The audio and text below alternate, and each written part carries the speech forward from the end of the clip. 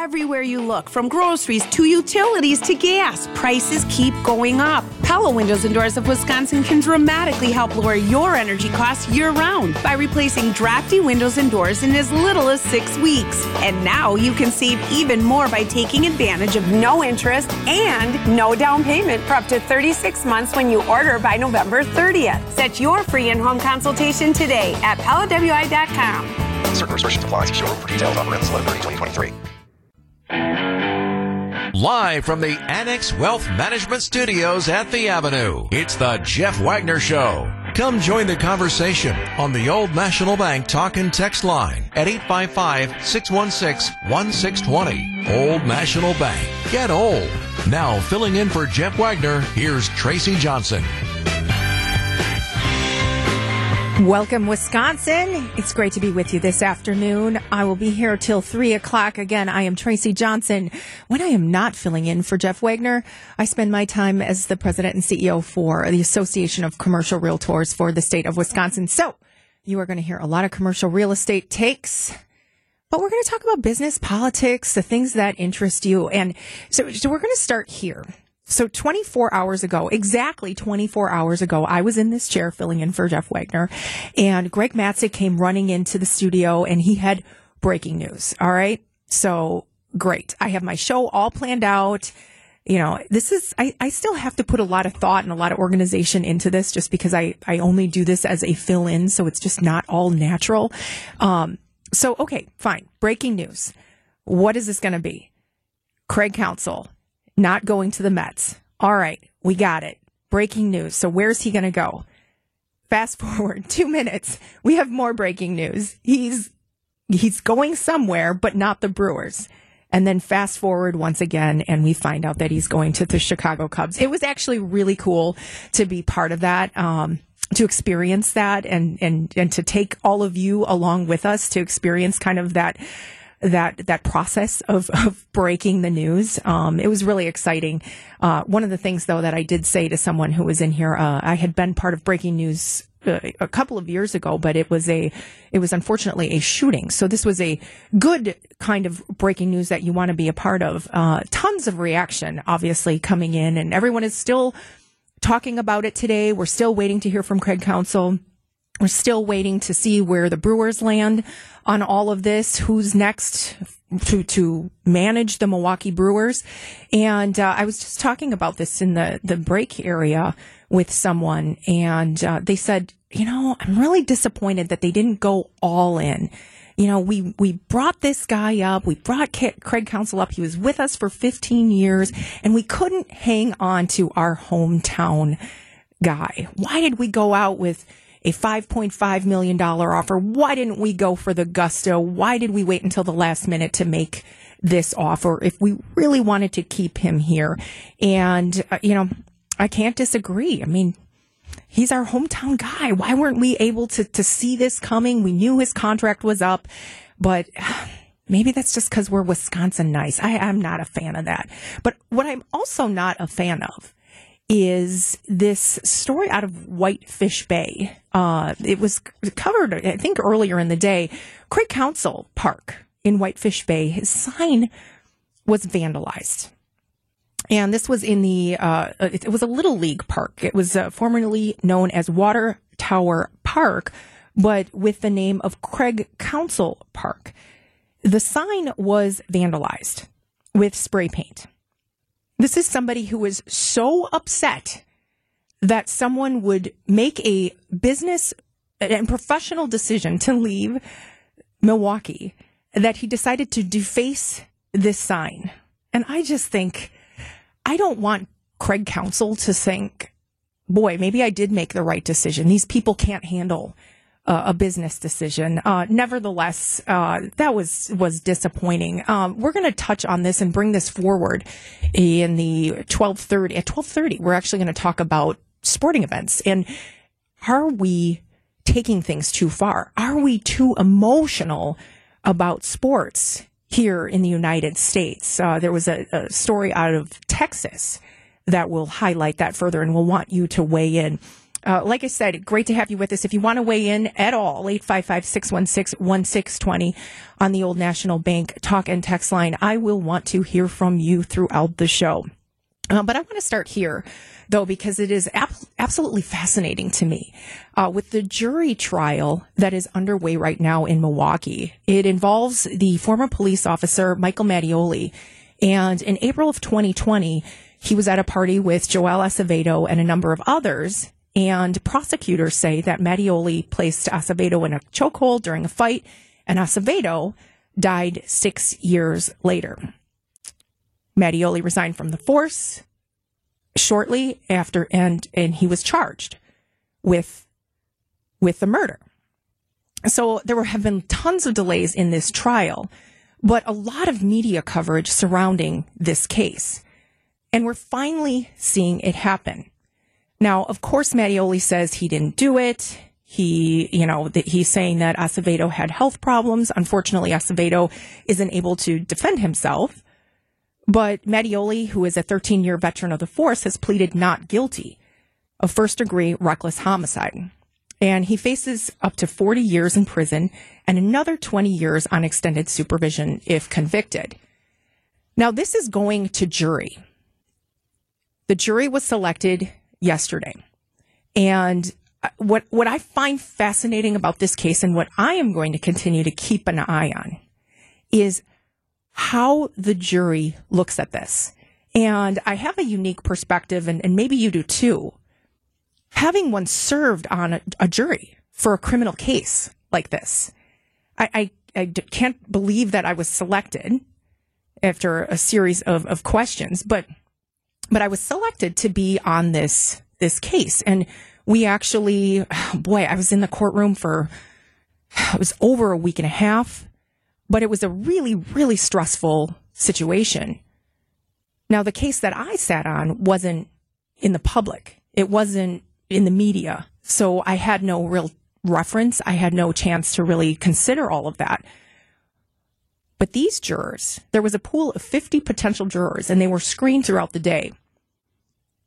Under the questioning from Swanson, who was the person who was interviewing these potential jurors, many said that they had seen previous news coverage. Of course, they saw news coverage of the death over the last 3 years. 8 potential jurors were dismissed immediately after indicating they had already formed an opinion in the case.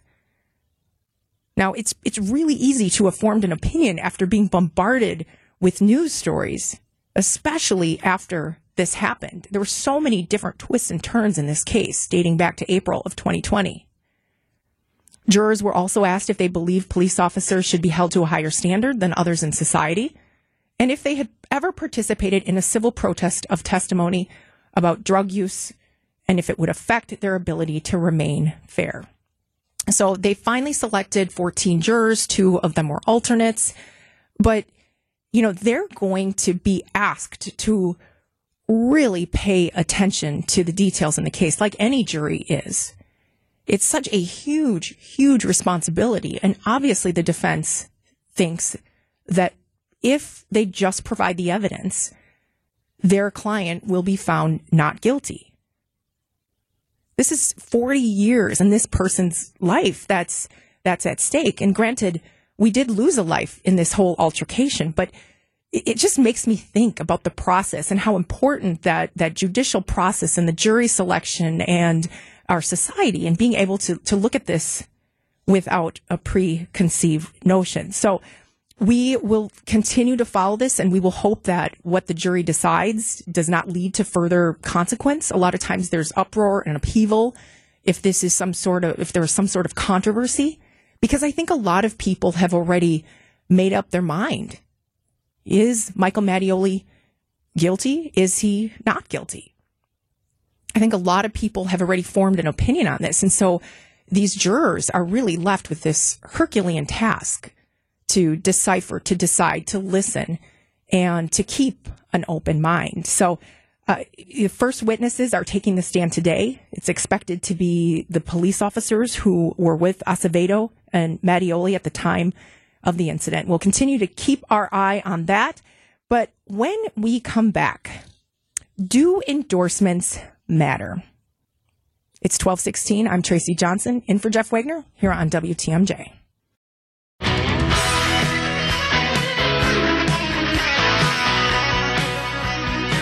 855-616-1620. That's the Old National Bank talk and text line. If you want to weigh in, or if you want to correct me, I want to clarify when I was giving the background on the Michael Mattioli trial. Joel Acevedo, the person who died in the incident, died 6 days after he went to the hospital, not 6 years after he went to the hospital. So thank you for that. We will continue to keep our eye on that trial. And man, my heart goes out to the people who are on that jury, just having served on a jury, understanding what a huge responsibility that is. And for those of you who have been there, who have been on a trial that has lasted multiple days or weeks, you know the responsibility, especially when there might be questions in the case. And in this particular case, when there is so much media coverage, when it's difficult to not consider that or to not go in with a preconceived notion. So today is Election Day. It's Election Day Tuesday across the country, and there are a number of high-profile races. I know a number of them that I'm keeping my eye on include the governor's race in Kentucky and in Mississippi. And there are a number of races in Virginia that I think will help kind of show us what will happen in the 2024 election and some of the primaries and all of that. So we're reaching a crucial moment, though, when it comes to these presidential primaries with the third debate on Wednesday in Miami. And we have learned the RNC has announced the candidates who will be up on stage. I know yesterday we were kind of trying to figure out who did and who did not meet the threshold. We've got Nikki Haley, Chris Christie, Vivek Ramaswamy, Ron DeSantis, and Tim Scott. I like to see that field a little bit smaller, and I'd still like to see it a little bit smaller still. And I think that we'll start to see that kind of winnow down in the coming days and months. But also yesterday, we saw two big endorsements come down for two of these candidates. And it made me think about the impact and the effectiveness of endorsements. Yesterday, Iowa Governor Kim Reynolds endorsed Governor Ron DeSantis and candidate Ron DeSantis. They have been friends for many years. Ron DeSantis has gone to Iowa to campaign for Kim Reynolds, and so they are very good friends. There was a lot of speculation that she would sit it out because the polls in Iowa right now do not show Ron DeSantis in the lead, and so obviously there was a calculation on her part. So she endorsed Ron DeSantis. And yesterday we also saw an endorsement for former President Trump. Sarah Huckabee Sanders, who is the governor of Arkansas. She endorsed Donald Trump. Now, I'm not really surprised by either of these, but it did make me wonder if these endorsements really matter to the voters. Does it really matter? These are very well-known candidates, both Ron DeSantis and Donald Trump. Do they really need the lift from a sitting governor? We've been seeing newspapers move away from endorsements because, like everything else, it's divisive. So the calculus and the calculation is obviously very, very important for both of these sitting governors. But more importantly to the voters, do these endorsements matter? Do they matter to you? 855-616-1620. That's the Old National Bank talk and text line. And again, I suppose if you have a lesser known candidate, the endorsement from the more established would make sense. Or perhaps it's about directing fundraising dollars or making headlines in the newspaper like these clearly have. But do they work? And so it made me think about other types of endorsements like celebrities and things like that. You had Aaron Rodgers with State Farm and George Clooney with the Omega watches and so on and so forth. But political endorsements are different, and they carry a lot of weight because once you make that endorsement, obviously the calculation is can you go back? And what happens now if your candidate doesn't make it through? And as we've seen with some of these candidates, they get vindictive and divisive and threatening. So what really goes into that calculation? You have got to have a really strong relationship with these candidates in order to make that call. But do those endorsements matter to you? Whether it's a presidential endorsement or a gubernatorial endorsement, I almost feel like we're seeing fewer and fewer of them. And maybe it's just because I look at the press and look at the newspapers who are doing less and less of them. Or maybe it's because people are just saying, this is too controversial for me. But do they matter to you? 855-616-1620 on the Old National Bank talk and text line.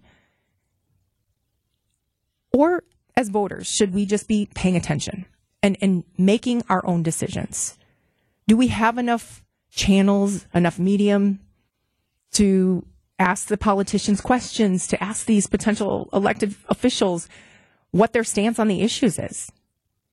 Is it up to us to make those decisions? We have so many opportunities to view them, to see them in a debate setting, to hear from them on the debate trail.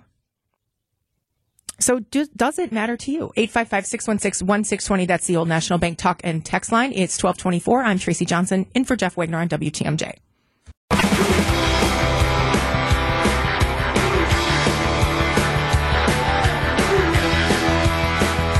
Welcome back on WTMJ. I'm Tracy Johnson, in for Jeff Wagner through 3 o'clock today. And Aaron in the producer booth. We're trying to kill it for this first half hour. So far, so good. So do endorsements matter to you when it comes to political races? Phil in Stevens Point, you're on WTMJ. I don't believe in endorsements. I think they're a bunch of BS because it just creates a complacency, a laziness with people who are more like sheep that just follow the leader, instead of us. Because when we elect these people, we are the leaders of these people. They're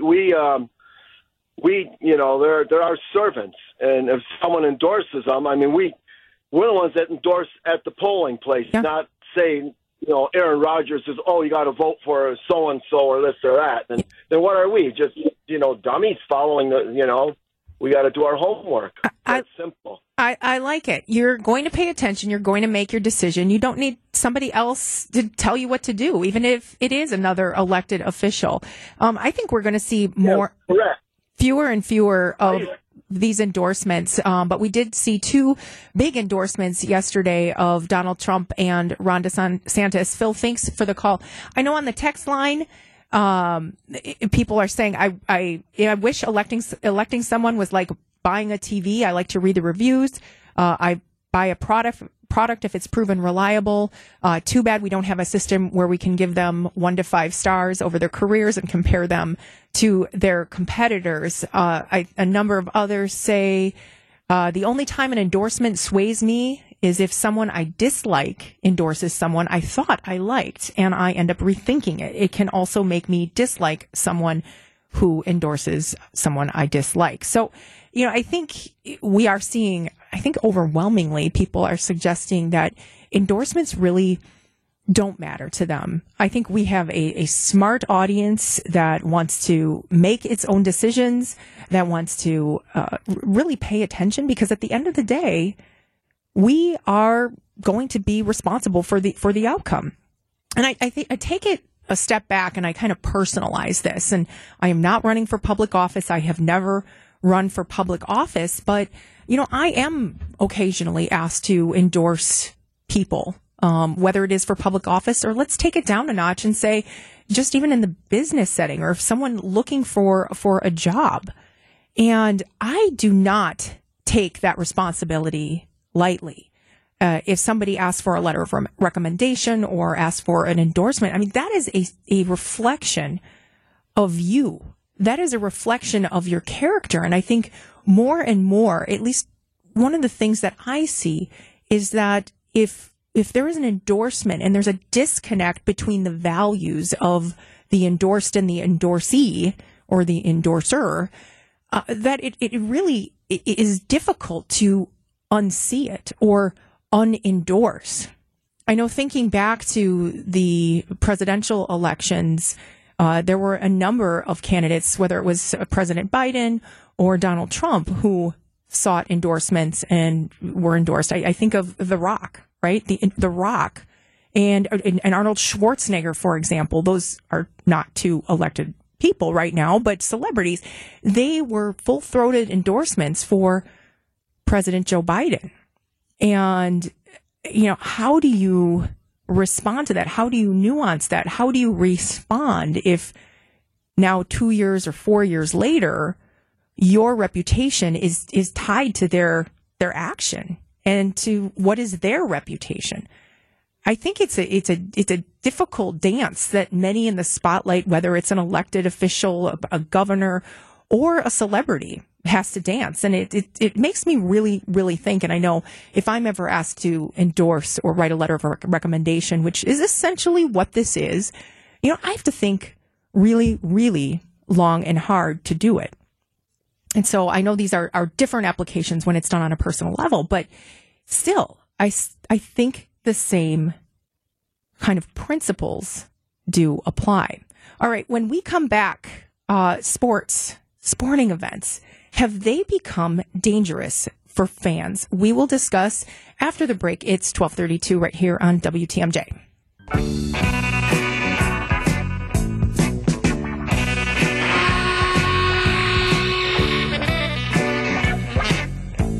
Welcome back on WTMJ. I am Tracy Johnson in for Jeff Wagner, at least till 3 o'clock today, with producer Aaron in the booth. So we started the show talking about unruly behavior of a resident in Whitefish Bay who defaced a sign at the Craig Council Park. And this was just uncalled. I know actually people are weighing in on this. This is just ridiculous. And I hope that it doesn't cause Craig Council to say, oh, okay, maybe this is getting a little hot in here, so I'm going to have to figure out another situation. I mean, we still owe this person the respect of being here and for all he's done and all he will continue to do for our community. So we'll continue to follow that. But it leads me into this kind of next larger topic about sports and about fans and fan behavior. I attend my fair share of sporting events. I have 2 kids, a 10-year-old and a 13-year-old, and they both are very active in all types of sports. And whether it's at the elementary, middle, high school, collegiate, or professional level, sports are emotional and sports are personal. But it shouldn't be dangerous. This brings me to a story from over the weekend. And I don't know if you've seen this video. If you haven't, I suggest you take a look for it. It was a video of a game out of Texas between Texas Southern and Jackson State. The video was shot from multiple angles because now in a day and age of social media, everything happens. Everything is taken from multiple angles. But it showed a tuba player. Okay, I want you to visualize this. A gentleman standing on the stands playing the tuba with the marching band, with the band. So he's playing the big tuba. You know what the tuba is. It goes kind of around your body. It's the biggest horn instrument that there is. So he's performing on the stands, and the video shows that he is being heckled by a fan. So a fan has targeted this tuba player and is shouting at him and talking to him and getting kind of animated. And this kind of goes on, and the tuba player is kind of doing his thing, going back and forth to the song. And the fan literally got in this tuba player's face. And so what did the tuba player do? He socked him. Not once, not twice, not 3 times, but 4 times in the face. Just pow, pow, pow, pow. And the fan fell backwards. And what I thought was, watching the video, the tuba player just kind of acted like he didn't miss a beat, so to speak. He just continued on. Now, there's speculation that the fan was annoyed because of maybe he got spat on by the tuba or something like that, but we don't know for sure. But how and why this person was heckling him in the first place doesn't really matter. We still don't know the extent of the injuries or if the tuba player is going to face criminal charges. All right, so this is still kind of developing. And then earlier this year, there was a 53-year-old New England Patriots supporter who died after being beaten by a Miami Dolphin fan. All of these things kind of happening, in these professional sports complexes and in these professional sports settings. The stories about bad fan behavior is sweeping social media and sweeping the nation. Now, I don't know if it's because the advent of social media or because we have our cell phones, we're seeing this so much more, and we're given this ability to have these altercations go viral, and that's what's kind of perpetuating this bad behavior. But I don't think these are isolated incidents. And, as somebody who frequents sporting events, as somebody who likes to get into the game, it makes me think about the safety. And if these sporting events are becoming dangerous for the fans. Now, whether you are an innocent bystander or you get in the tussle, whether you have a disagreement, are these sporting events becoming dangerous for the fans? 855-616-1620 on the Old National Bank talk and text line. When I sit on the sidelines, and I was just recently at a Packers game, I was at the Packers-Saints game, and, for the life of me, I can't figure out why some of these, the opposing team's fans, I would never go to a game in the town where my team wasn't playing. It just, I don't know. It's just asking for problems. But, when I sit on the sidelines, I know that tempers flare, and I know that we're competitive, and, but why are we so emotional about this? And what makes fans think that they can just get in these tussles, or that they can heckle, or they can yell? Why are they so emotional? I think it might be a broader suggestion that our society might be becoming kind of tossed up and kind of controversial and angry and always looking for a fight. But as a fan who wants to go and enjoy the game, I have to think, are these games becoming dangerous for the fans? And are these safe places to take your family?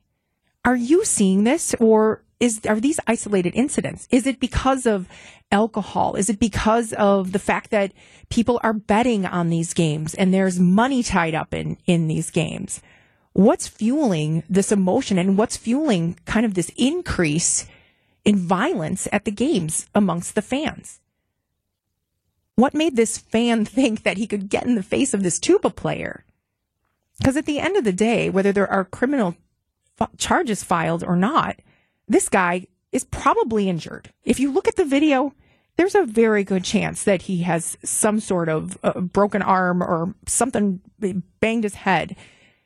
And so what is fueling this? And are these sporting events becoming too dangerous for the fans? Are you thinking about maybe not going to these sporting events because of the violence? I hate to use that word, because it is turning into violence. When somebody dies at a game because of an altercation, that's what that is. 855-616-1620. That's the Old National Bank talk and text line. Your reaction, my response when we return.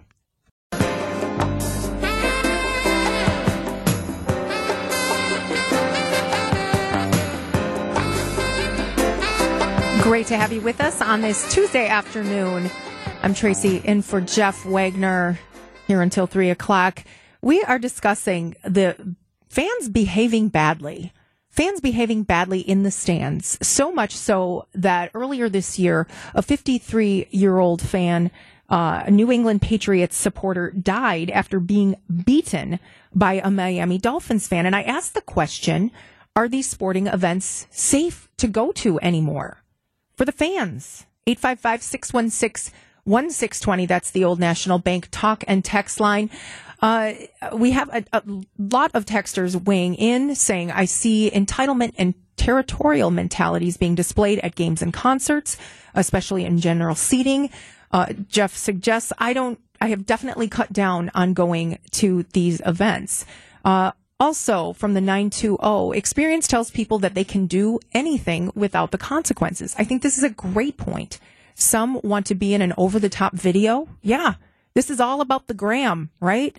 Let's see how many clicks we can get. Let's see how many views we can get. This is all about social media. But at the end, rage should not be accepted. But sadly, here we are. A number of texters are suggesting there's an entitlement syndrome. I paid for my ticket and I can do anything I want. But I think the main takeaway here is this just lack of common societal courtesy. And it's driving people away from these games. What a tragedy that as fans, just like in society, law-abiding, courteous people who just want to enjoy a rivalry, want to enjoy a sporting event, can't attend these things anymore because they are potentially in danger of getting a beer chucked on them or, heaven forbid, get in the middle of a fist fight.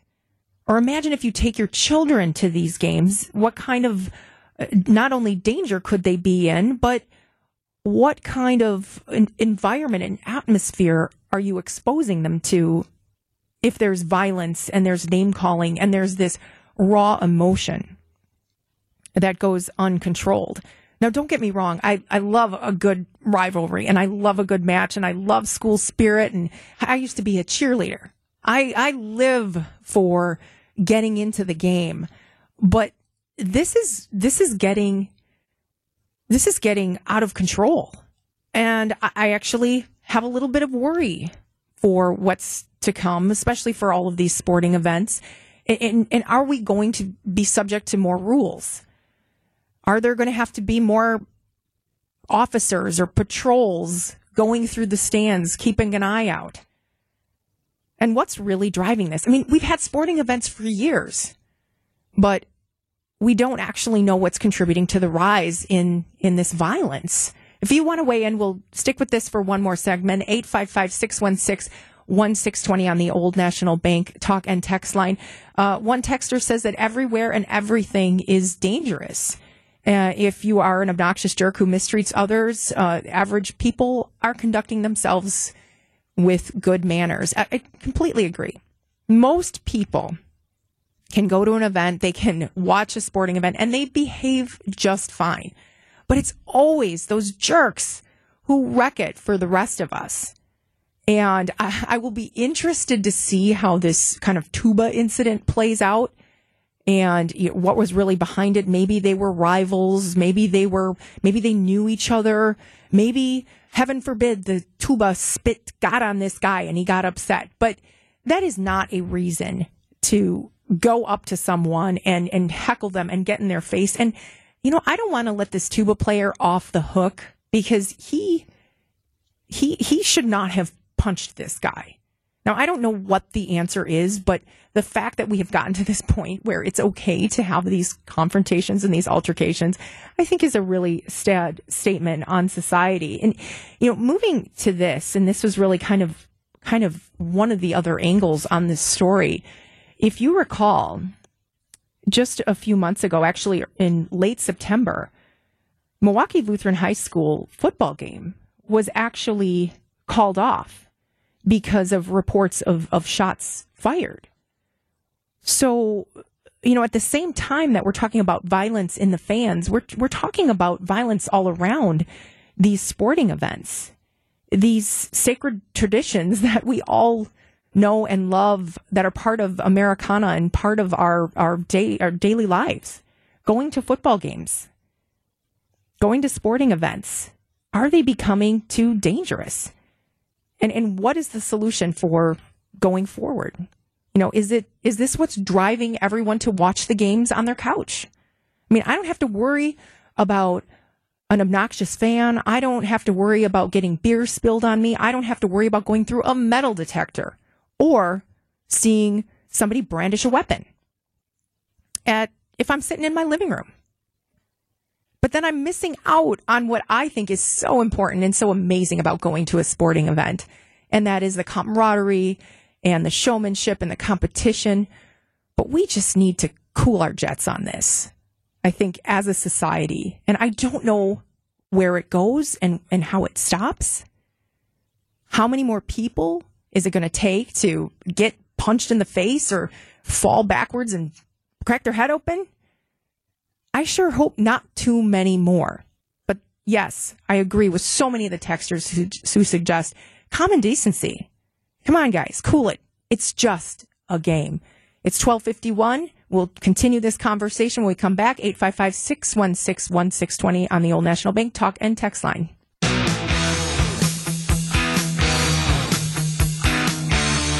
Welcome back on WTMJ. Tracy Johnson in for Jeff Wagner. We're discussing this tuba incident where in Texas at a football game, a tuba player who was being heckled punched the heckler.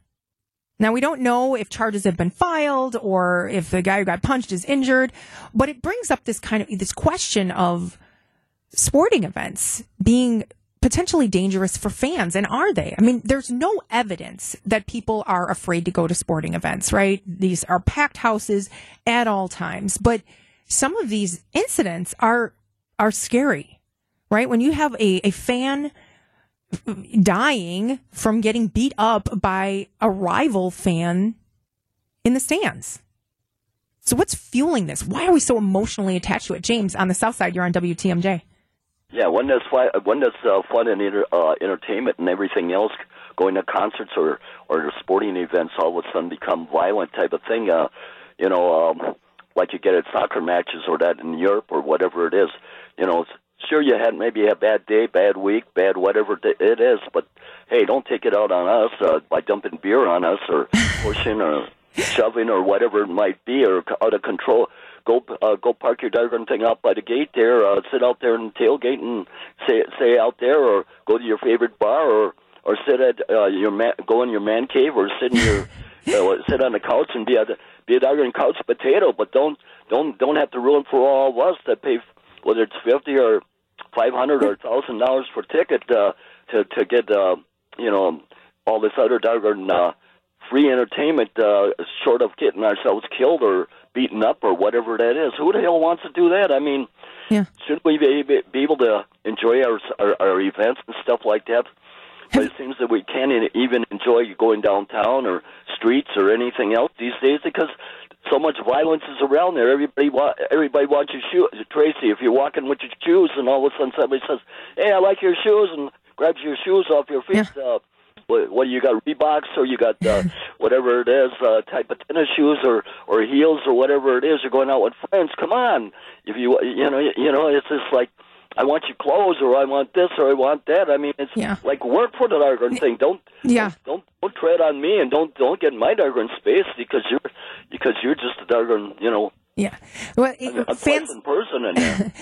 James, thanks for the call. I think he makes a good point. It's like, we don't want to change our behavior if we are following the rules. And, a number of texters are suggesting that it's not that dangerous. And I get it. I'm not trying to make it seem like the world is falling, but I feel like we're seeing more and more of this bad behavior. And maybe it's just a commentary on society in general, that it's we can't have nice things anymore because of people just getting so emotional about it. And, I saw some of these very emotional texts and some of these calls yesterday with the reaction to Craig Counsell's departure to Chicago.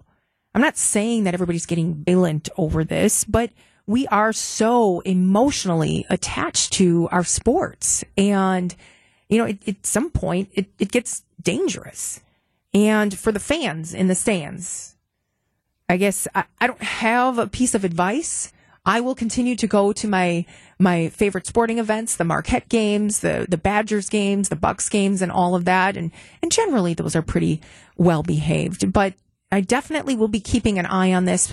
So I guess a note to those out there participating in events: pay attention to the people around you. This is just a game. It's just a game. All right. When we come back, the mayor of Milwaukee wants to have 1 million people living in the city. And he's got some new plans for parking that will fuel commercial development. We'll discuss when we return. Live from the Annex Wealth Management Studios at the Avenue, it's the Jeff Wagner Show. Now, filling in for Jeff Wagner, here's Tracy Johnson.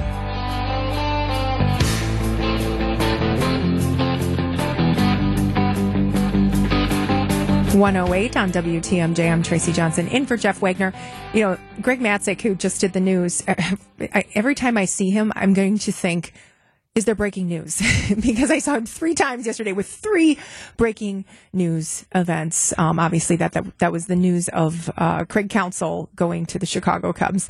So switching gears here. In Wisconsin, it is no secret that we love our cars. We are dependent on our cars. Even if the average car payment is $750 a month, everyone drives.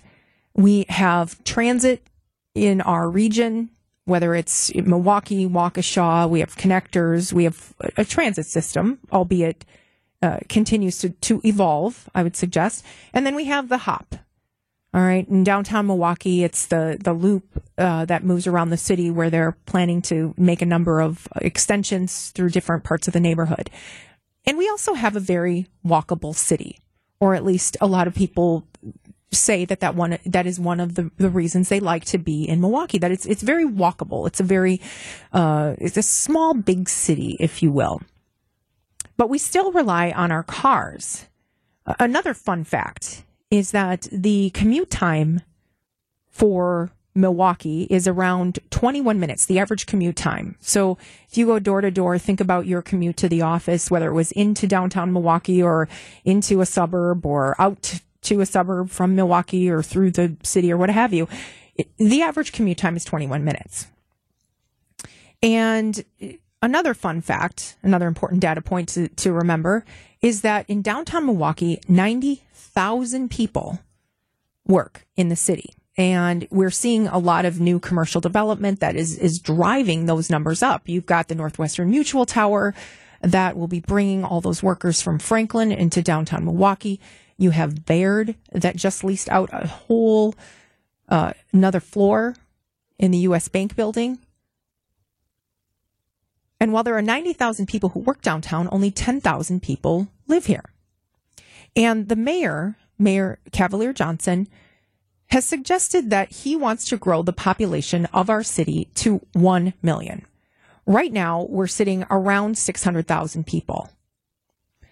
At the same time, there was a new initiative announced that is mirroring many cities throughout the country, and that is the push to reduce parking availability in order to force more people onto public transportation, reduce congestion, pollution, but also the thinking is to reduce the cost of construction and therefore, in the case of dense housing, reduce the cost of home ownership and rent. This would, of course, solve for the affordability issues that we always are talking about in commercial real estate. We're talking about in real estate in general. And, just what does this mean for our community's ability to attract and retain people to work in our cities? So this discussion is just getting started here in Milwaukee, but it is fully underway in Austin, Texas, which is a city that many of you have traveled to. Many of you have family members there. I have not been to Austin, Texas, but it is on the rise. And they have adopted this new development standard, which is to get rid of the minimum parking requirements for developments. And they're really suggesting that this move is expected to decrease home prices and rents as construction costs would fall as a result of not having to build parking spots. All right. So this is a little bit complicated to think about, but the rationale behind it is really that we would be able to save money on construction costs because the average cost to build a parking spot is somewhere around $5,000 and $60,000 to build a single parking space, depending on the city in which it's built. And so they're saying if we don't have to spend the money to build that parking spot, we won't have to pass that along in rent, and we won't have to pass that along in a lease cost. And in the city of Milwaukee right now, they're mandated to provide at least one parking spot for every development or every unit or one apartment. And so many of you who are listening who are in these developments know the drill. You move into an apartment, you have the opportunity to rent this space. Now, this parking minimum, this getting rid of the parking minimum is also flowing to commercial developments. And so they're saying, parking spot per 1,000 square feet, that will no longer be required. we are not going to mandate that commercial development or residential development have these parking spots. So if they're pushing this in Austin, and they've pushed it in Minneapolis and pushed it in a number of other cities, will it work here in Milwaukee? Or are we just too dependent on our cars? We do have housing issues and we do have affordability issues, but will reducing the number of parking spots really work? And will people go for it? Or will it cause another consequence? People not coming downtown, people not wanting to come to work, people not wanting to shop here. 855-616-1620. That's the Old National Bank talk and text line. You know, this is being proposed and it's still an initial discussion in the city of Milwaukee. And I'm really surprised at the people who are pushing for it and the people who are opposed to it, because there are all sorts of little intricacies. But my main question is, what does this do to our businesses? What does this do for our office tenants? What does this do to our economic vitality in downtown Milwaukee if we don't have parking for people? When you think about it, 90,000 people work in downtown Milwaukee. When we look at the traffic counts on 94 East and West and I-794, we see tens of thousands of people pouring into the city each and every day to go to work or go to a restaurant or go to a sporting event. Do you think that we should reduce the number of parking spots in Milwaukee? And will this work? Will this help Milwaukee realize this goal of 1 million residents? 855-616-1620. That's the Old National Bank talk and text line. Your response, my reaction, when we return.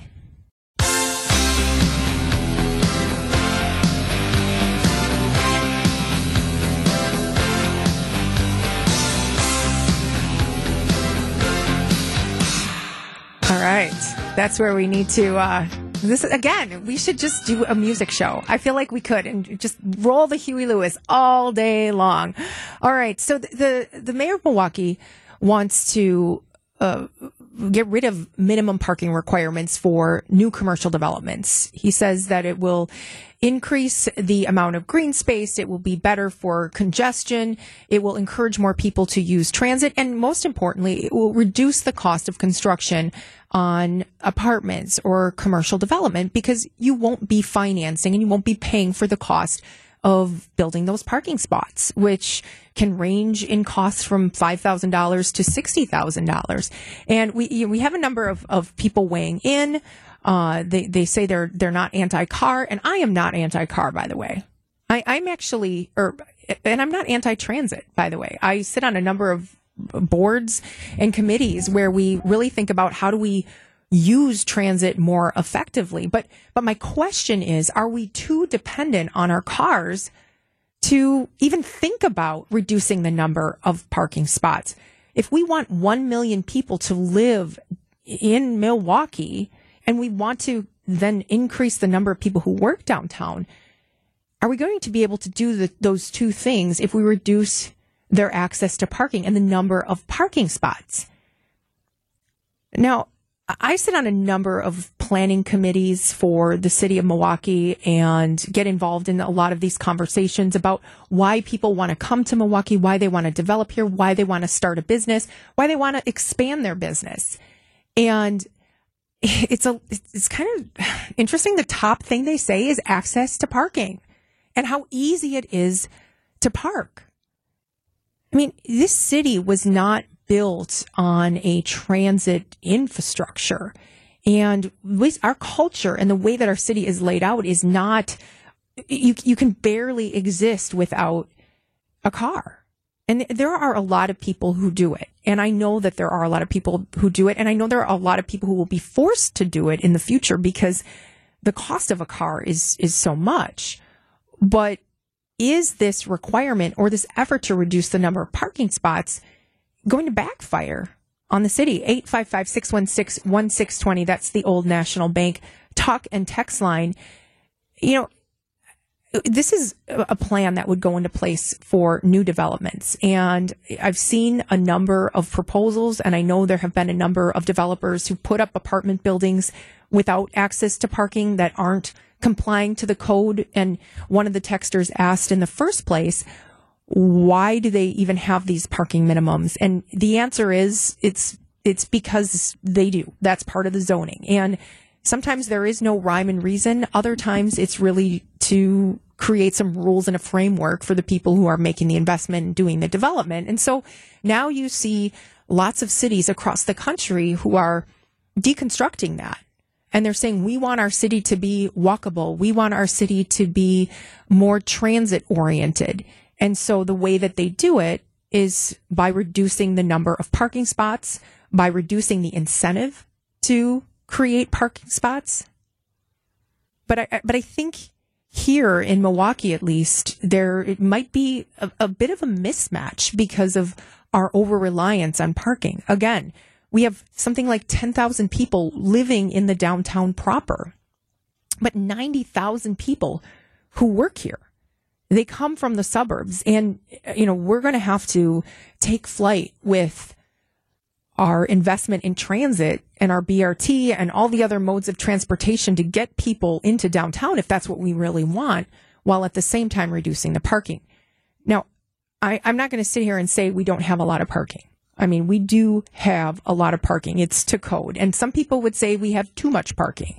And some people would say that our parking lots look horrendous. They look ridiculous. But as someone who hires people to work downtown, I will not be able to make an offer to someone if I do not include parking. It is just baked in to the way that people think, at least people that are from this area, people that are from this community. They want to drive their cars. They love their cars. It is part of our culture, and just like tailgating. So I think this is an important discussion to have, and perhaps there will be some middle ground. I know that we have a DCD director who is very interested in increasing the amount of commercial development and is very receptive to the stakeholders, whether they support the idea or not. But right now, for me, what I'm hearing from businesses, from owners, from employees, is that they're not ready to really think about reducing the amount of parking or doing away with kind of this convenience that it creates. They like the idea of it, but now put it into practice, and I think we have a different story. So we'll continue to follow that. The hearings were just last night, and again, some of these were fiery discussions on both sides. So I am interested as a stakeholder in all of this to follow the bouncing ball here. When we come back, an update to a story that we are following regarding the sale of Northridge Mall. I see some of these current conversations as a step in the right direction. I'm Tracy Johnson, in for Jeff Wagner on WTMJ.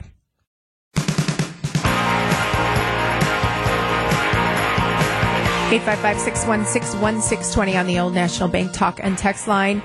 They could be coming for your parking. Is this a good idea for the city of Milwaukee to reduce the number of required parking spots for new development? And overall, trying to reduce the number of parking spots per unit. Dennis in Milwaukee, you're on WTMJ. Hi, Tracy. Proud to be a first-time caller at your show. Thank you. Regarding the parking, I get downtown quite often, and like I told your producer, since the COVID pandemic in 2020, parking has never been easier because so many people are working from home. Let me say I am not a fan of working from home. I think if I hadn't already been retired, requiring me to work from home would have pushed me into retirement. But I guess working from home, Sure. like it or not, is going to be a fact of life. Secondly, what I hear from a lot of people is that government has too many regulations. Well, here the government, City of Milwaukee, is going to eliminate a regulation for a required number of parking spaces and leave it up to the developer. The developer can have as many parking spaces as they want based on marketing studies. But I think the developer should decide as opposed to the city. Dennis, you make a number of great points. Thank you for the call. He suggests that there is more parking downtown because people are working from home. And even though Milwaukee has kind of, we've hit something like the 85% mark in terms of where we were pre-COVID, we still have a lot of people who aren't working full time in the office and they're not utilizing their parking spaces. So maybe there's a calculation. Maybe there's a formula here. He also makes a really good point about getting rid of the red tape and the regulation. Why is government even mandating this in the first place? So getting rid of these minimums could be a good idea. Steve in Oak Creek, you're on WTMJ. Thank you, and I would agree with you that we definitely need to have parking downtown in the city. It has to be plentiful, it has to be convenient, it has to be reasonably priced. Mm-hmm. We also have to recognize that in terms of the goal of 1 million residents in Milwaukee. Oh, we lost it, Steve? Footprint. Yes. Oh, we're losing the connection. Steve, one more time. We have to recognize that the city of Milwaukee is relatively small in this geographic footprint. It's actually smaller than the city of Mequon and smaller than the city of Oak Creek. It's going to be hard to grow to 1 million population in the city of Milwaukee based on the small geographic footprint. Yeah, I think, and I like where you are probably going with this, Steve, in terms of, we need density. So we need what people want to use and what the market will decide. But also, if we're going to have that density, is it possible that we don't need all that parking? And will that parking actually take up the space that will be needed for housing? Potentially, Steve. The parking has to be plentiful and convenient to everybody. Yes. No, I agree. Steve, thanks for the call. We've got a number of texters suggesting, that we need to have parking. There's a ton of competition from the suburbs. You see the rise in the interest in development of these town centers that have kind of their one-stop shops, right? You can go to your municipal building, you can go to the restaurant, you can go to retail. You've got this in Oak Creek, you've got this in Mequon, you see it in Brookfield at the corners, these town center concepts that are really competing with the downtowns. And if the city wants to get to that goal of 1 million, if the city wants to continue to encourage that development, I think there's a happy medium here to say, how do we engage all these stakeholders? Because a lot of the people expressing concern, myself included, really want to have access to that parking, because I am not moving back downtown right now. It is not convenient for my lifestyle. I need to send my kids to school. We've got a lot of other issues that can't be solved in the time that it would take to grow that population. You got to solve for quality of life. You've got to solve for safety. You've got to solve for schools and education. And so I think we have to be really careful and also very inclusive in our conversation with the users. Many of the people calling don't live in the city. They are not going to have a voice in this unless they're asked. Will you continue to patronize downtown? Will you continue to come to your office? And in turn, what kind of confidence does that give to the business that leases these thousands of square feet of office in downtown Milwaukee to continue with that lease and with that expectation? Chris in Mequon, you're on WTMJ. Hey, thanks for taking the call. I appreciate it. What do you think? I think so. As somebody who does not live in Milwaukee but commutes into Milwaukee on a daily basis, my wife and I have talked about potentially relocating down, but with the safety aspect of crime, of everything going on in Milwaukee, to try to get to 1 million people in Milwaukee proper. Somebody had brought up the density aspect, the size of Milwaukee. How do we do that? But as somebody who commutes down, looking at transit, look at what's going on in 43, the growth of 43, with new lanes and trying to get more people down. Mm-hmm. What are we doing if we're going to eliminate parking? How are you going to do mass transit? Where are you going to put trains or more buses to get down to Milwaukee with reducing, additional parking if that's what the goal is. Yeah, I think you make a great point. And Chris, if you are in Mequon, you are right where I'm from. And so dealing with that 43 is certainly madness, but it does make me think every time I go on that corridor, and with the expansion going from 2 lanes to 3, this is going to become a major artery, and these cities should embrace that opportunity to have all that traffic coming to the city and all that activity and ease of use, because I do think about it. Is it easier for me to go to the corner to an entertainment event, to the movie theater right in Mequon, or do I want to take my family to the symphony orchestra? How do I absolutely reconcile these two opportunities, and don't put barriers up when you're trying to attract all these people to know and love the city? And you touch on another good point, which is crime and safety on the roads, and making sure that we shore up all these different things at the same time. Chris, thanks for the call. Thank you. So where do we go from here? I think there's a lot to continue to be discussed when it comes to transit investment, when it comes to investment in parking. I think there are a lot of stakeholder meetings that still need to be had with users of the system, with people who use the parking.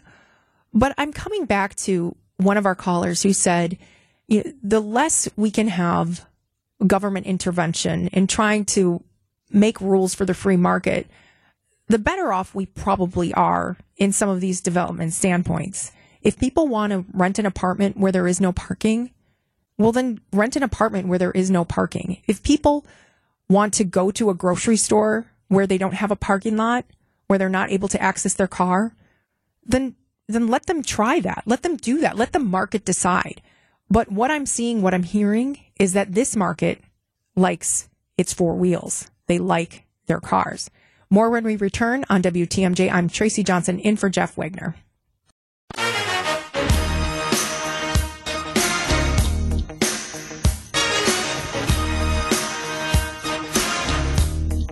.137 on WTMJ. Welcome back. It's great to be with you on this Tuesday afternoon. It's almost like a event-free, not breaking news Tuesday afternoon. Producer Aaron in the booth. I'm Tracy Johnson, in for Jeff Wagner until 3:00 today. So, boy, that was a great topic, discussing cars and parking in Milwaukee. We have a lot of runway to go here on this topic, and the city is just beginning these discussions with stakeholders and different community groups to say, do we really need this much parking? So, all right. There are a number of stories over the past few days that caught my attention, and they have to do with the UAW and the union and the strikes that many believe in the industry were largely successful. And for those who aren't following super close, the United Auto Workers conducted selective strikes and ultimately got some of what they wanted in their negotiations. They got higher wages, more time off, more job security for some. And as we saw, the plant in Stellantis, the Stellantis plant here in Milwaukee, they ended up shutting that plant down. So that was not job security. So outside this particular deal that was struck, it made me think about the future of unions. And when you look at the number of existing union members and the enthusiasm around unions, particularly because there have been so many strikes of late, and most of the strikes have led to favorable outcomes, it just made me wonder if the unions and union participation is having a moment. And if I were making a decision today, I would seek a union environment. Now, there are many people in this audience listening who are part of a union. There's public sector unions, there's private sector unions, there are the trade unions, which are kind of that part of that, a subset of that. And I spent some time working for a trade union, so I do have a bit of a bias and a bit of insight onto that. But again, it made me think about, seeking culture and seeking job opportunities in these types of environments. We see union membership according to BLS, the union membership skews towards middle-aged workers, and there is a low percentage of workers in that kind of 25 to 35 year range. So for those young people out there, are you looking to be a part of a union environment? We see even non-union companies like a Starbucks unionizing. We see Amazon moving towards unionization. We see a number of healthcare facilities moving towards that unionization. And I think there has been a lot of communication and a lot of press around why these strikes need to happen and why these negotiations need to be opened up. And I think largely they're seen as successful. And at first, when I was watching some of this play out, especially with the UAW, and they were talking about the increase in price of cars and the cost of goods, you know, I thought, oh gosh, this is not good for the unions because this is pitting an argument. This is setting up a fight. But a lot of the feedback on the backside here has suggested that these strikes and the communication that surrounded these strikes actually had an effect that created a more favorable environment for the unions and for seeking out and for these union types of jobs. And it made me think, and I'd love to hear from you. 855-616-1620. That's the Old National Bank talk and text line. Are the unions having a moment? Would you seek a union job or recommend to someone else that they seek a union environment to seek employment? 855-616-1620. That's the Old National Bank talk and text line. Your reaction, my response when we return.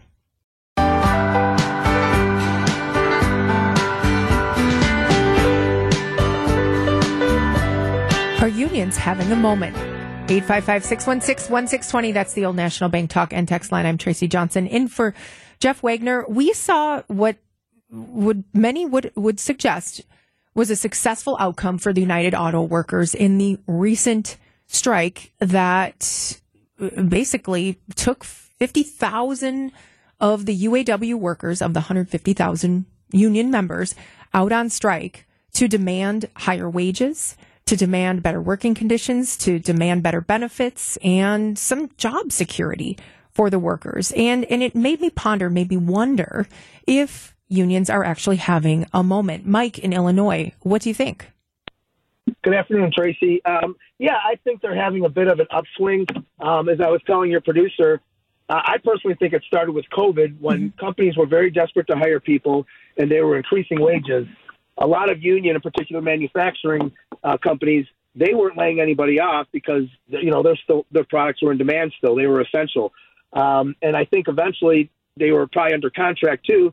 When those contracts were going to expire and they saw how much wages had gone up with other jobs, you know, they said, well, you know, we want more too. And with the current inflation, they, you know, maybe had something on their side to say, hey, you know, prices are up too. So, you know, we deserve it. So that's my take on it. So do you think that some of these negotiations could have been better handled behind closed doors? Or do you think it's necessary that every time they want an increase that it has to be so open and so in the public?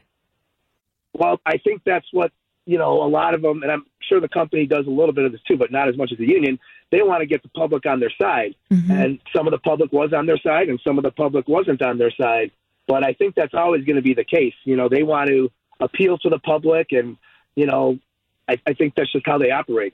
So, Mike, your take on this, if you were neutral before, who do you think won the battle of public opinion? Whose side is the majority on? Wow, that's a good question. I think early on it was on the union, but I think as time progressed and disclosure came out about what they were asking for, some of the 4-day week and getting paid for 5. Some people saw the wages they were making and said, hey, that's pretty good. That's, you know, more than I make. I think public opinion waned on their side. Not to mention people thinking, hey, is this going to make the price of a car go up as well? At first, definitely on the union side, but I think that definitely waned as the strike went on. Mike, thanks so much for the call. Definitely, Mike knows what's going on. I think that, suggesting that, COVID had a lot to do with this. And then also keep in mind that these contracts come up every 3 to 5 years. The next UAW contract will be in 2028. Now, as somebody who watches this all play out and somebody who's a consumer of goods, we all know that if the cost of cars go up, the cost of everything goes up, right? And labor being the major input, this all makes sense. This is economics. But to have to go to battle and to have to fight these wars every 3 to 5 years, I hope there is a better way. And hopefully the new UAW president, Shawn Fain, I know he was hailed and acclaimed for his tough stance and for, the line in the sand that he drew. And he got a lot of what he wanted, but he didn't get a lot of what he wanted. And I think it'll be interesting to see how this plays out. I think there's a lot to be said for the demographics, the people who are actually part of the union. What happens when they age out? Are they doing a good enough job to recruit young people in the next generation to fill those jobs?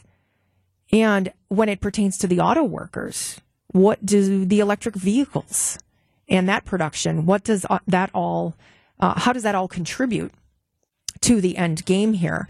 The other story that we should be following along these lines is what's happening with the USPS workers, United States Postal Service workers. There was just an incident the other day where a postal worker was robbed by a number of suspects. Those suspects, as I understand, have been caught. But the United States postal workers in Milwaukee are demanding for more safety. They're demanding more accountability, more security.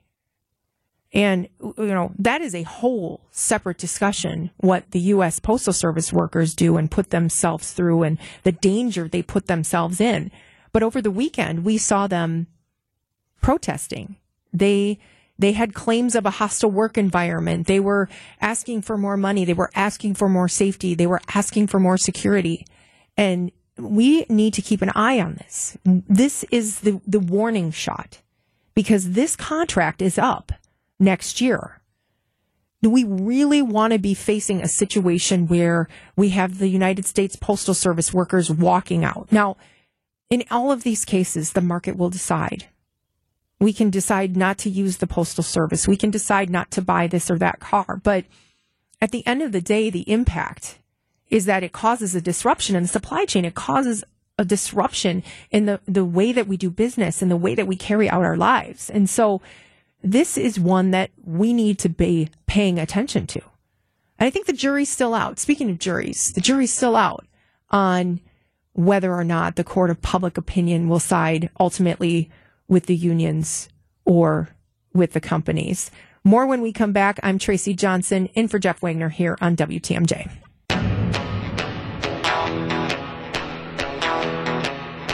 Welcome back on WTMJ 154 on this Tuesday afternoon. We were pondering this question of union membership, if unions are having a moment. And I think we have a broad range of input on this. One of the texters suggested that, they're worried about the huge increases in wages and benefits and how much that's contributing to the cost of goods. And it will pressure these companies to move towards robotics, especially as we look at the changeover in the demographics and as we look at the population shift and workers aging out. Do they just decide not to refill those positions? I want to move now to a similar story having to do with your local pharmacy. So Walgreens is really Walgreens and CVS Pharmacy.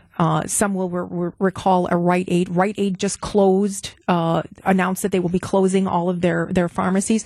But Walgreens and CVS workers recently staged a walkout. These are not union workers. These are not part of any sort of formal union, but they walked out because they are upset with their work environment and the expectations and what is happening to these pharmacies. And I think this is a case where these companies have an opportunity to really listen to the employees, whether it's the pharmacists or the folks at the checkout counter, because these pharmacies are very important to our communities. And the reason for these walkouts have been that these pharmacists are being asked to fill just absurd amounts of medication with so much reliance and movement to these Walgreens and these retail centers as extensions of medical facilities. These pharmacists and these techs are being asked to do work that is above and beyond what they're able to do. We're now getting vaccines at these pharmacies. And so many of these workers are saying, listen, there aren't enough pharmacists. There's a job shortage in the pharmacy field. They say that they are not being paid enough. And they're saying that they're being overworked and that they're being forced into a situation where they're making mistakes and it's irresponsible. And so these workers have said, we've had enough. And over the last couple of weeks in different communities, some of them were walking out. And they're mandating that they have a better work environment, a more suitable work environment where they're not asked to be doing the things that in many ways they feel like they're unqualified to do. And communities need to be paying attention to this, because once we start losing our pharmacies, these are places, these are establishments where so many people receive healthcare, basic healthcare. They're receiving their vaccinations, they're getting their medications. And if we can't figure out this staffing situation, we are going to be in for a world of hurt. And right now we see Rite Aids. The Rite Aids are coming off the market. And then you see a lot of Walgreens that are closing too. Not only because the employees, but because of retail theft. It's a troubling situation for the pharmaceutical and the pharmacy, the Rite Aids, the Walgreens, the CVSs of the world. We'll probably talk about this a little bit more tomorrow, but right now it is 1:58 on WTMJ. When we come back, CJ Safer, the CEO for the Institute for Reforming Government, we're going to talk education. Live from the Annex Wealth Management Studios at the Avenue, it's the Jeff Wagner Show. Now filling in for Jeff Wagner, here's Tracy Johnson. Glad to be with you today. It's 2:07 on WTMJ. We are in the final hour of this Jeff Wagner Tuesday afternoon show. And in studio, we have with us CJ Safer. He is the CEO for the Institute for Reforming Government. It is a policy think tank organization, research organization that focuses on policy that gives all Wisconsinites an opportunity to succeed and prosper. They focus on education. They focus on budget, government accountability, healthcare reform, and economic growth. CJ, thanks for being with us today. Hey, how's it going? All right. That was quite an introduction, right? Thank you so much. Appreciate it. I know. And you were formerly with another organization. Where were you prior to IRG? Prior to IRG, 3.5 years ago, I left as the executive vice president at the Wisconsin Institute for Law and Liberty, working with Rick Essenberg for almost 8 years. A frequent guest on the show, so you have great pedigree and great a network and history to work from. So, CJ, we are on today to talk about one of the most important issues that you focus on with IRG, Institute for Reforming Government, and that is K through 12 education. Can you give us a feel for the state of K through 12 in the state of Wisconsin?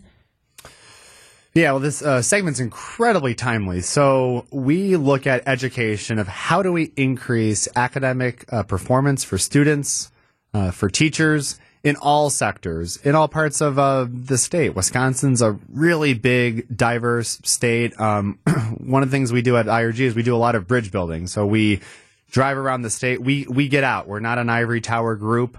We're not a Madison group. We've driven in the last 2 years maybe over 7,000 miles, touring public schools and charter schools and private schools in the Northwoods to the north side of Milwaukee. And one of the things that we've been looking at is performance, and especially post-COVID, because, it's a generational issue. Whatever you think about COVID, the school shutdowns, which resulted in tremendous, unprecedented learning loss, especially with reading. So that's why we were very acutely focused on 2 weeks ago. The Wisconsin Department of Public Instruction released their forward test scores, which is every school across the state, public, private, and charters, required to do basically like a standardized test.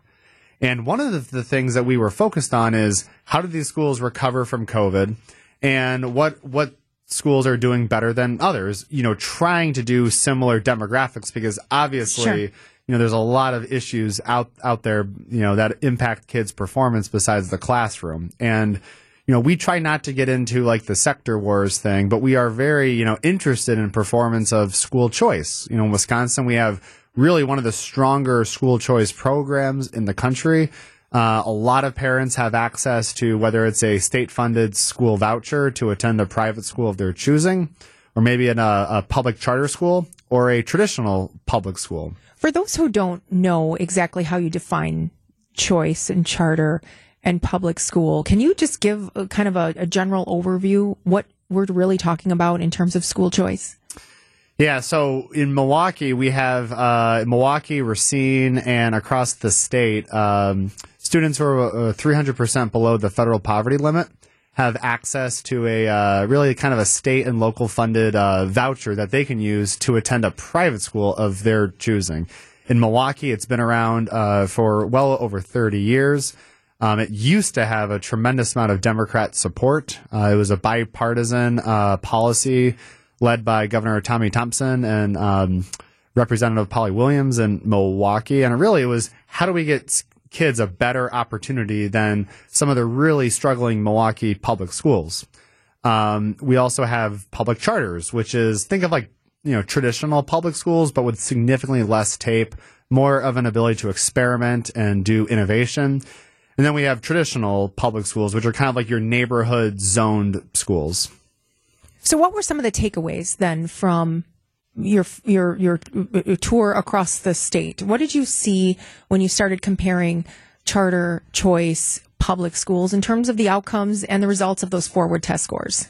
Well, first off, we'll talk about some of the solutions that I think can improve schools across all sectors, but really just focused on the test scores. One of the things that we found is that, looking at the data from the state is that, school choice is working. Parents exercising educational freedom by using a voucher or attending a charter school.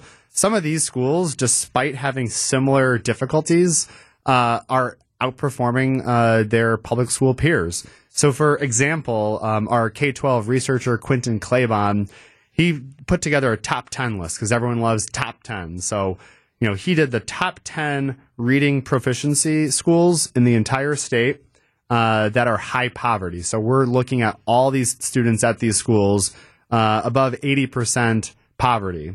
And when you look at those schools, 6 of those 10 schools are voucher or charter. So looking at, you're looking at Nativity Jesuit in Milwaukee, in Kenosha Christian, schools that are not public schools that parents from, very modest means, low-income families and communities are using their educational option to attend schools that are really high-performing given the demographics. Looking at mostly focused on students of color. So when you look at schools that have high populations, Black or Hispanic, 7 of those 10 schools are private schools or charter schools.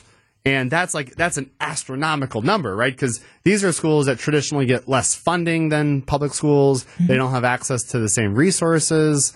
They don't have the ability to, levy for additional funds or go to referendum like public schools do.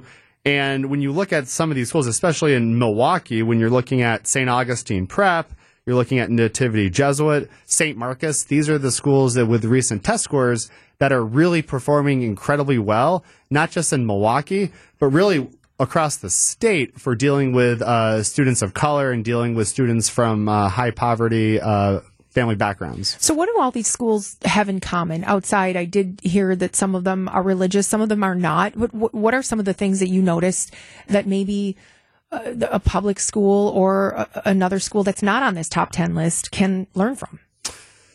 Well, that's, the beauty of school choice is that you actually, you give parents the ability to make the decisions that are best for their families. So you're going to find that a lot of schools are going to be different. So as you mentioned, some of the schools that I mentioned that are performing incredibly well, like St. Marcus, are faith-based, and there's a religious component to it. Some, not so much. Charter schools are not faith-based. So schools like Milwaukee College Prep in Milwaukee, those are schools that are performing incredibly well. Really, just being a traditional, being a public school, but acting with less red tape. When we drove around the state, really touring public schools, private schools, and charter schools, the big thing that we found is there's actually a lot of shared challenges and potentially even shared solutions. So when you look at issues like mental health, issues like just transportation. I mean, these are issues that, we heard of in Milwaukee, but also in the most rural parts of the state where there's just not access to mental health treatment. And schools are using COVID funding to kind of backfill, what they need to kind of fix the mental health issue. Well, and you bring up so many good points and so many great things that could really help all students, whether it's choice or charter or public schools. The goal should be really on increasing these test scores. And right now, school choice has become a very divisive and political issue. So much so that there is there's a lawsuit pending at the state of Wisconsin. When we come back, we'll discuss that lawsuit and how likely it is that school choice could just vanish from options and opportunity for these students. I'm Tracy Johnson, in for Jeff Wagner, right here on WTMJ.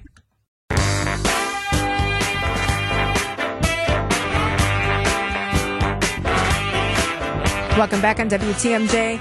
I'm Tracy Johnson, in for Jeff Wagner, joined in studio by CJ Safer, the CEO for Institute for Reforming Government. They focused on policy and solutions for Wisconsinites. They are a think tank and a research organization that is doing truly valuable work, especially around K through 12 education in the state of Wisconsin, just discussing the state of K through 12 education and the fact that school choice is very important in trying to solve for the great need that we have in educating our children. And right now, school choice is being challenged at the Supreme Court in the state of Wisconsin. And there was a recent article in the Wall Street Journal about this case. CJ, tell us a little bit more about what's at stake here.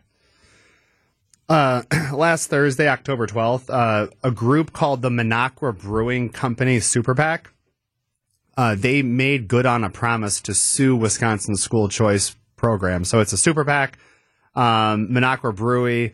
They wanted to go after Wisconsin's school choice programs as soon as the Wisconsin State Supreme Court flipped from being, let's call it, a majority conservative to majority liberal with the election of Justice Protasewicz back in the spring. A super PAC, Minocqua Brewery, started to raise money with a promise to sue Wisconsin's school choice programs. They must have raised a bunch of money. 2 weeks ago, they filed a lawsuit, a original action petition in front of the Wisconsin Supreme Court, calling Wisconsin's school choice programs parasitic and predatory. They sued the Milwaukee school voucher program, the school voucher program in Racine, across the state. They also went after special needs vouchers, and they also went after public charter schools, too.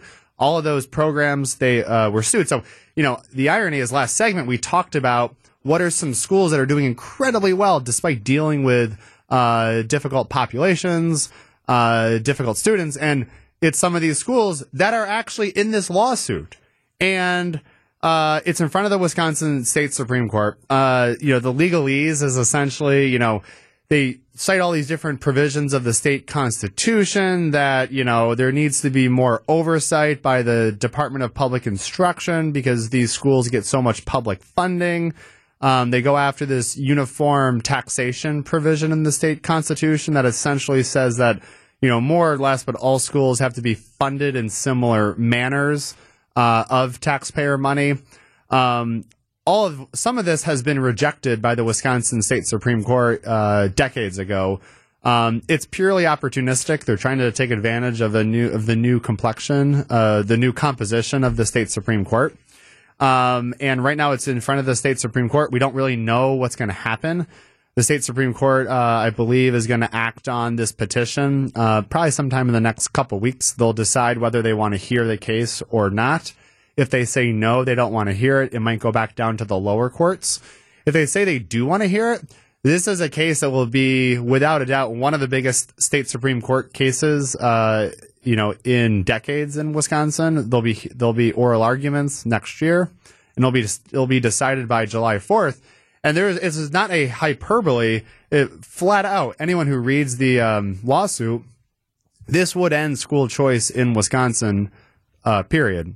Full stop. Some of these schools would cease to exist come next school year. We're talking about over 60,000 students across the state, a lot of them in Milwaukee, that would literally be kicked out of their schools almost overnight. They would need to find new schools. We should talk about that. But we were talking about really a complete overhaul of Wisconsin's K-12 education if this lawsuit is successful in the Wisconsin State Supreme Court. Last time I checked, in the state budget discussions, when the governor signed the state budget, the biennial state budget, school choice did receive additional funding, as did public school. What would happen to all the money? You say the kids would all get kicked down into the public school system. What about the money? Are we still talking about the money following the kids? And if so, a voucher isn't the same cost as what MPS is really trying to figure per student. So how does this all work? Or is that all to be decided by the courts and all the people surrounding this chaos? Well, there can be a lot that's decided by the courts because these are all state constitutional claims. We have a state Supreme Court. It's the court of last resort for claims about the state constitution. There really won't be a way to appeal this. So some of the questions on funding and manner and mechanism, probably they won't touch. And the money would really just kind of default to, life pre-school choice, which is really kind of hard to fathom because it's been in the fabric of Wisconsin for well over 30 years. It's hard to think about what life would be like if these schools if the school choice programs are shut down. But it is a very real possibility, especially because we have a new state Supreme Court that's a liberal majority, and we just don't know how progressive and how aggressive this court will be. Well, so when we come back from the break, we're going to talk about some of the solutions. But all I keep thinking about is, haven't these kids been through enough? We're talking about potentially 60,000 students across the state of Wisconsin, mostly in Milwaukee, who would now have to start over again with a new school.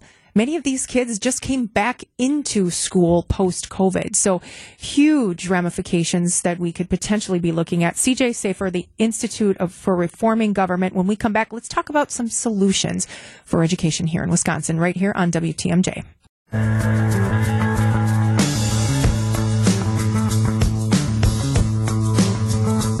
2:28 on this Tuesday afternoon. I'm Tracy Johnson, in for Jeff Wagner.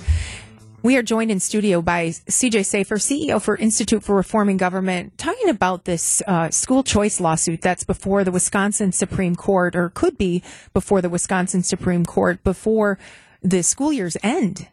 We could find out a lot more information in the coming weeks. But right now, CJ and his organization are focused on identifying some of the solutions, the bipartisan solutions that will help educate the hundreds of thousands of children across the state of Wisconsin. So, CJ, what have you found, and what do you think are some of these efforts that could really make a difference?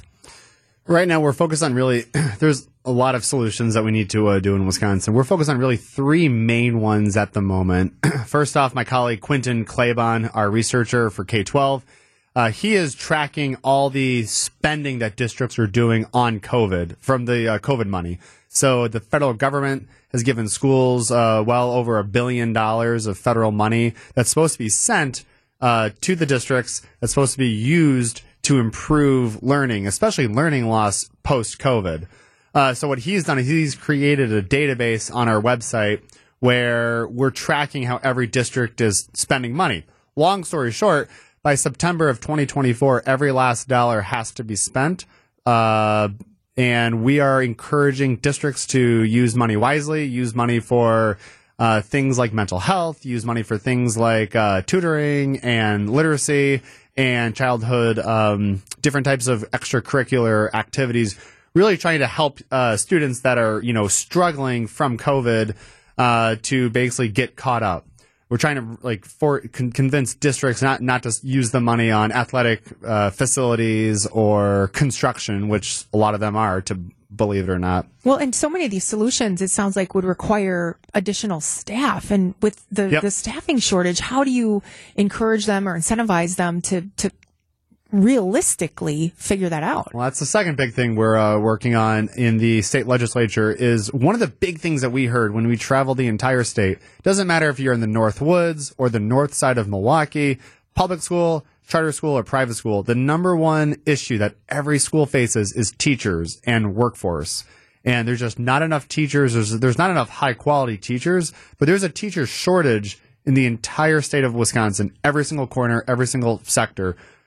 The state legislature and the governor have to be laser focused on really coming together to figure out how we can increase that talent pipeline. These is holding back all these schools that they don't have enough teachers and they don't have enough good teachers. We're trying to create something called teacher apprenticeships. So kind of take a model that's working in other industries and apply it to the teaching workforce, get people who want to be teachers into the classroom much, much quicker.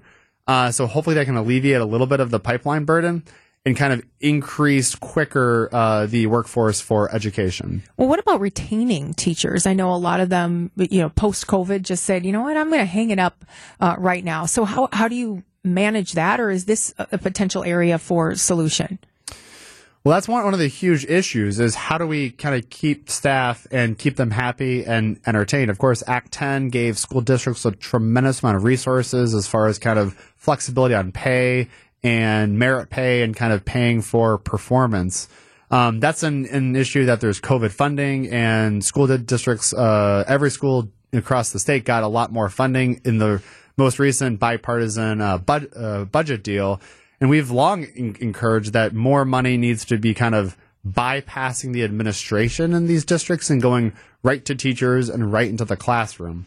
The third big policy is last summer, we were involved in some of the bipartisan bill to change the way that kids are taught reading. Reading is just so basic, and it used to be taught with just phonics and just sounding out words. Recently, there was a national trend really big in Wisconsin to go more towards memorization, and that had disastrous results, especially during COVID. So, there was a bill that was signed into law by Governor Evers that would require phonics for all schools, require that teachers be learned how to taught reading the right way, kind of rejecting kind of junk science, for lack of a better term. And right now, we think one of the biggest things that schools can be doing is implementing these laws. The DPI has to be implementing it and making sure that we teach reading the right way by phonics, and making sure that we can identify the kids that can read by third grade and those that can't, get them the resources that they need as soon as possible. There's been a lot of resistance to even test at some of those younger ages. How long will it be before we'll start to see results of this new policy and new legislation, new way of teaching reading? Well, a lot of it's going to be up to the DPI, and a lot of it's going to be up to the school districts. If we are going to be working hard to ensure full implementation of the law. Other states like Mississippi that have implemented these laws really saw results within 3-4 years. Mississippi went from last place, really kind of one of the worst states in the nation to do reading, especially for black students, and now they've jumped about 10 spots. So our hope is that right now Milwaukee is really right now the worst city for reading, especially for black kids. And we hope that Milwaukee can make similar gains, but they have to focus on teaching reading the right way and get these kids the resources they need as quickly as possible. CJ Safer from the Institute for Reforming Government. Before we depart here, how can we engage in this? How can we learn more about the efforts, especially around K through 12 education, an issue that's so close and so important to so many of us? Our website is reforminggovernment.org. listeners can please go there, get access to the resources that we just talked about. But also, if there was any questions that you have for us or our team, or if you have a story that you want us to tell, there's going to be places there. And please keep in touch with us and kind of tell us your stories of education, because that's kind of what we're trying to advocate for. Now, CJ Safer, Institute for Reform in Government, thank you so much for what you do. Thanks for bringing us this information. And thanks for making us think a little bit bigger and more broadly about education in the state of Wisconsin. Thank you. All right. When we come back, more on Northridge. We'll even talk a little Kenny Chesney. I know Aaron's been looking forward to this all show. I'm Tracy Johnson, in for Jeff Wagner on WTMJ.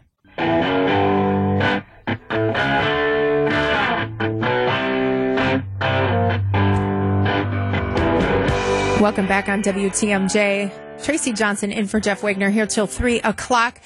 Big thank you to my last guest, CJ Safer from the Institute for Reforming Government, talking about K through 12 education in the state of Wisconsin. And one thing I didn't get to say at the top of that interview is that I have a personal connection to the issue related to school choice. My first internship while I was at Marquette University was actually a public relations internship for a group called Partners Advancing Values in Education. And that organization helped raise private dollars to provide half tuition scholarships for low income students to attend private schools, private religious schools, which is one facet of school choice. And I've been so interested in this issue since that time. This was over 25 years ago when this started in the state of Wisconsin. It was bipartisan at that time. I didn't know the difference between Democrat and Republican and why there would be divide over this issue. But certainly as time has gone on, it's become more and more divisive, unfortunately. But I do have faith and confidence in the groups like CJ's that are doing the great work, that are trying to come up with solutions that are bipartisan nature and really focused on doing what's best for the kids. And it's a very complicated issue, no doubt. So we've been following this issue, and I know Jeff has talked about it as well, related to Northridge and the development of Northridge. I have very strong feelings and opinions about what should be done at Northridge, and worked with the developer who had offered to purchase the land, just needed to be rezoned from a retail use to a manufacturing or industrial use, and was really advocating for that as a solution. This, of course, was property that has sat vacant for over 20 years. We had a fire take place at Northridge just last week or earlier. Yeah, it was late last week. The fire department went out there, put out the fire. The fire chief was very angered because this property is sitting unguarded. So there are vandals, there are people starting fires, and eventually one of these fires is just going to take the place down, which would be a tragedy in and of itself. But the update here is that news broke yesterday that the city has been in touch with the current owner, which is Black Spruce. It is a Chinese investor who had big, grand intentions for the mall. They wanted to create kind of an Asian supermarket and some other retail kind of around that area, but that, of course, never came to fruition. Well, the city has made an offer to purchase that property, and they don't say exactly what they want to do with it, but they want to take ownership of it so that they can raise that property. And I've been told that they have some plans to potentially do some affordable housing, some mixed use retail, which I think probably can't happen for quite a long time, since the market demand really doesn't exist for that type of property.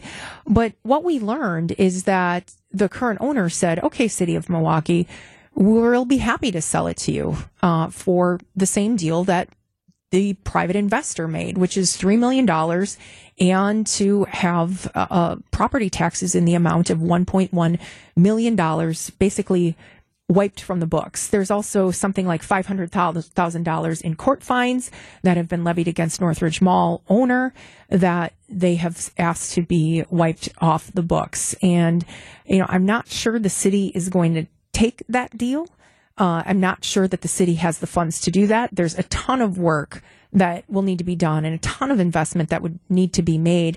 I'm disappointed that there isn't a private investor that would take a chance, that would take a leap. They would need to have a different use. But, the mayor and the Department of City Development is very confident that that potential owner exists out there. But right now is just not the time. It is very sad to see these fires take place. It is very sad to see that area continue to be such an anchor on our area, especially because it was such a vibrant area long ago. I know somebody's waiting to weigh in on this on the talk and text line, 855-616-1620. I know a lot of people have speculated other things that could go in there. I know when this first started, we were talking about an industrial or manufacturing use. Some people have said they want it to be a wind farm. Others say, could this be a solar farm to actually produce energy for the region? There's a lot of different things that could happen. But, if there's already an idea that the city has, let's get people rallied around it. There's so many layers to this. It's so complicated. Steve from Oak Creek, you're on WTMJ. Thank you. And I think the best idea for that Northridge property is as a solar energy farm. Oh. The city of Milwaukee could team up with We Energies and private equity investors and create a solar energy facility there. The property is ideal for it. It's already wide open. It's got great exposures to the east, south, and west. There's already transmission lines on the west side running north and south. I think it could become the envy of every city in the country to turn that into a solar energy farm sponsored by the city of Milwaukee and We Energies. Well, and it's 50 acres or something like 50 acres. And, there's no doubt that there is a higher and better use. Granted, that's not going to spur the economic development, I think, that potentially the city and some of the leadership is hoping for, but it would certainly be better than we have now. And in this article that was in the Milwaukee Business Journal, the mayor does comment, and I have to be reasonable, as he suggests. Reasonable folks can disagree on what ultimately happens there, but we shouldn't settle on something because it's the first thing out of the gate. Or he suggests we shouldn't settle because it's the easiest thing to do. Steve, I couldn't agree with you more. Let's look at creative solutions. That solar farm idea, we've seen it happen in other areas. Let's make it work for us rather than against us. Steve from Oak Creek, thank you so much for the call. When we come back, Thank you. When we come back, this hit my text message, my email, right as I was coming into the studio, and I have a couple of thoughts. It's Kenny Chesney and Zach Brown Band will play American Family Field opposite of Summerfest. We'll discuss when we return. I'm Tracy Johnson, in for Jeff Wagner on WTMJ.